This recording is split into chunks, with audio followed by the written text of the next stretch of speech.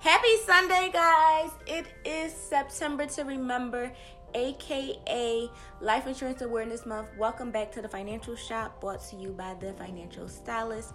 This month, I have a lot of education for you, a lot of information for you, because it's an important month. This is a month that can not only change the trajectory of your financial future, but build a legacy for not just your children's, but your children's children. So this month, I will definitely be sharing a lot of information and a lot of resources, a lot of education about life insurance. So make sure that you tune in, check us out, dial in, call in, email us, message us with your questions, because I am here for you this month. How can I help you?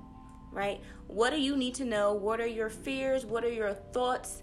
You know, I've learned that people don't purchase life insurance for one of three reasons. They either don't feel a need for it, they don't feel like they can afford it, or they just never got around to it. So what's your reason? Talk to me, folks. I'll be back tomorrow with a little more education. So tune in at 5 p.m.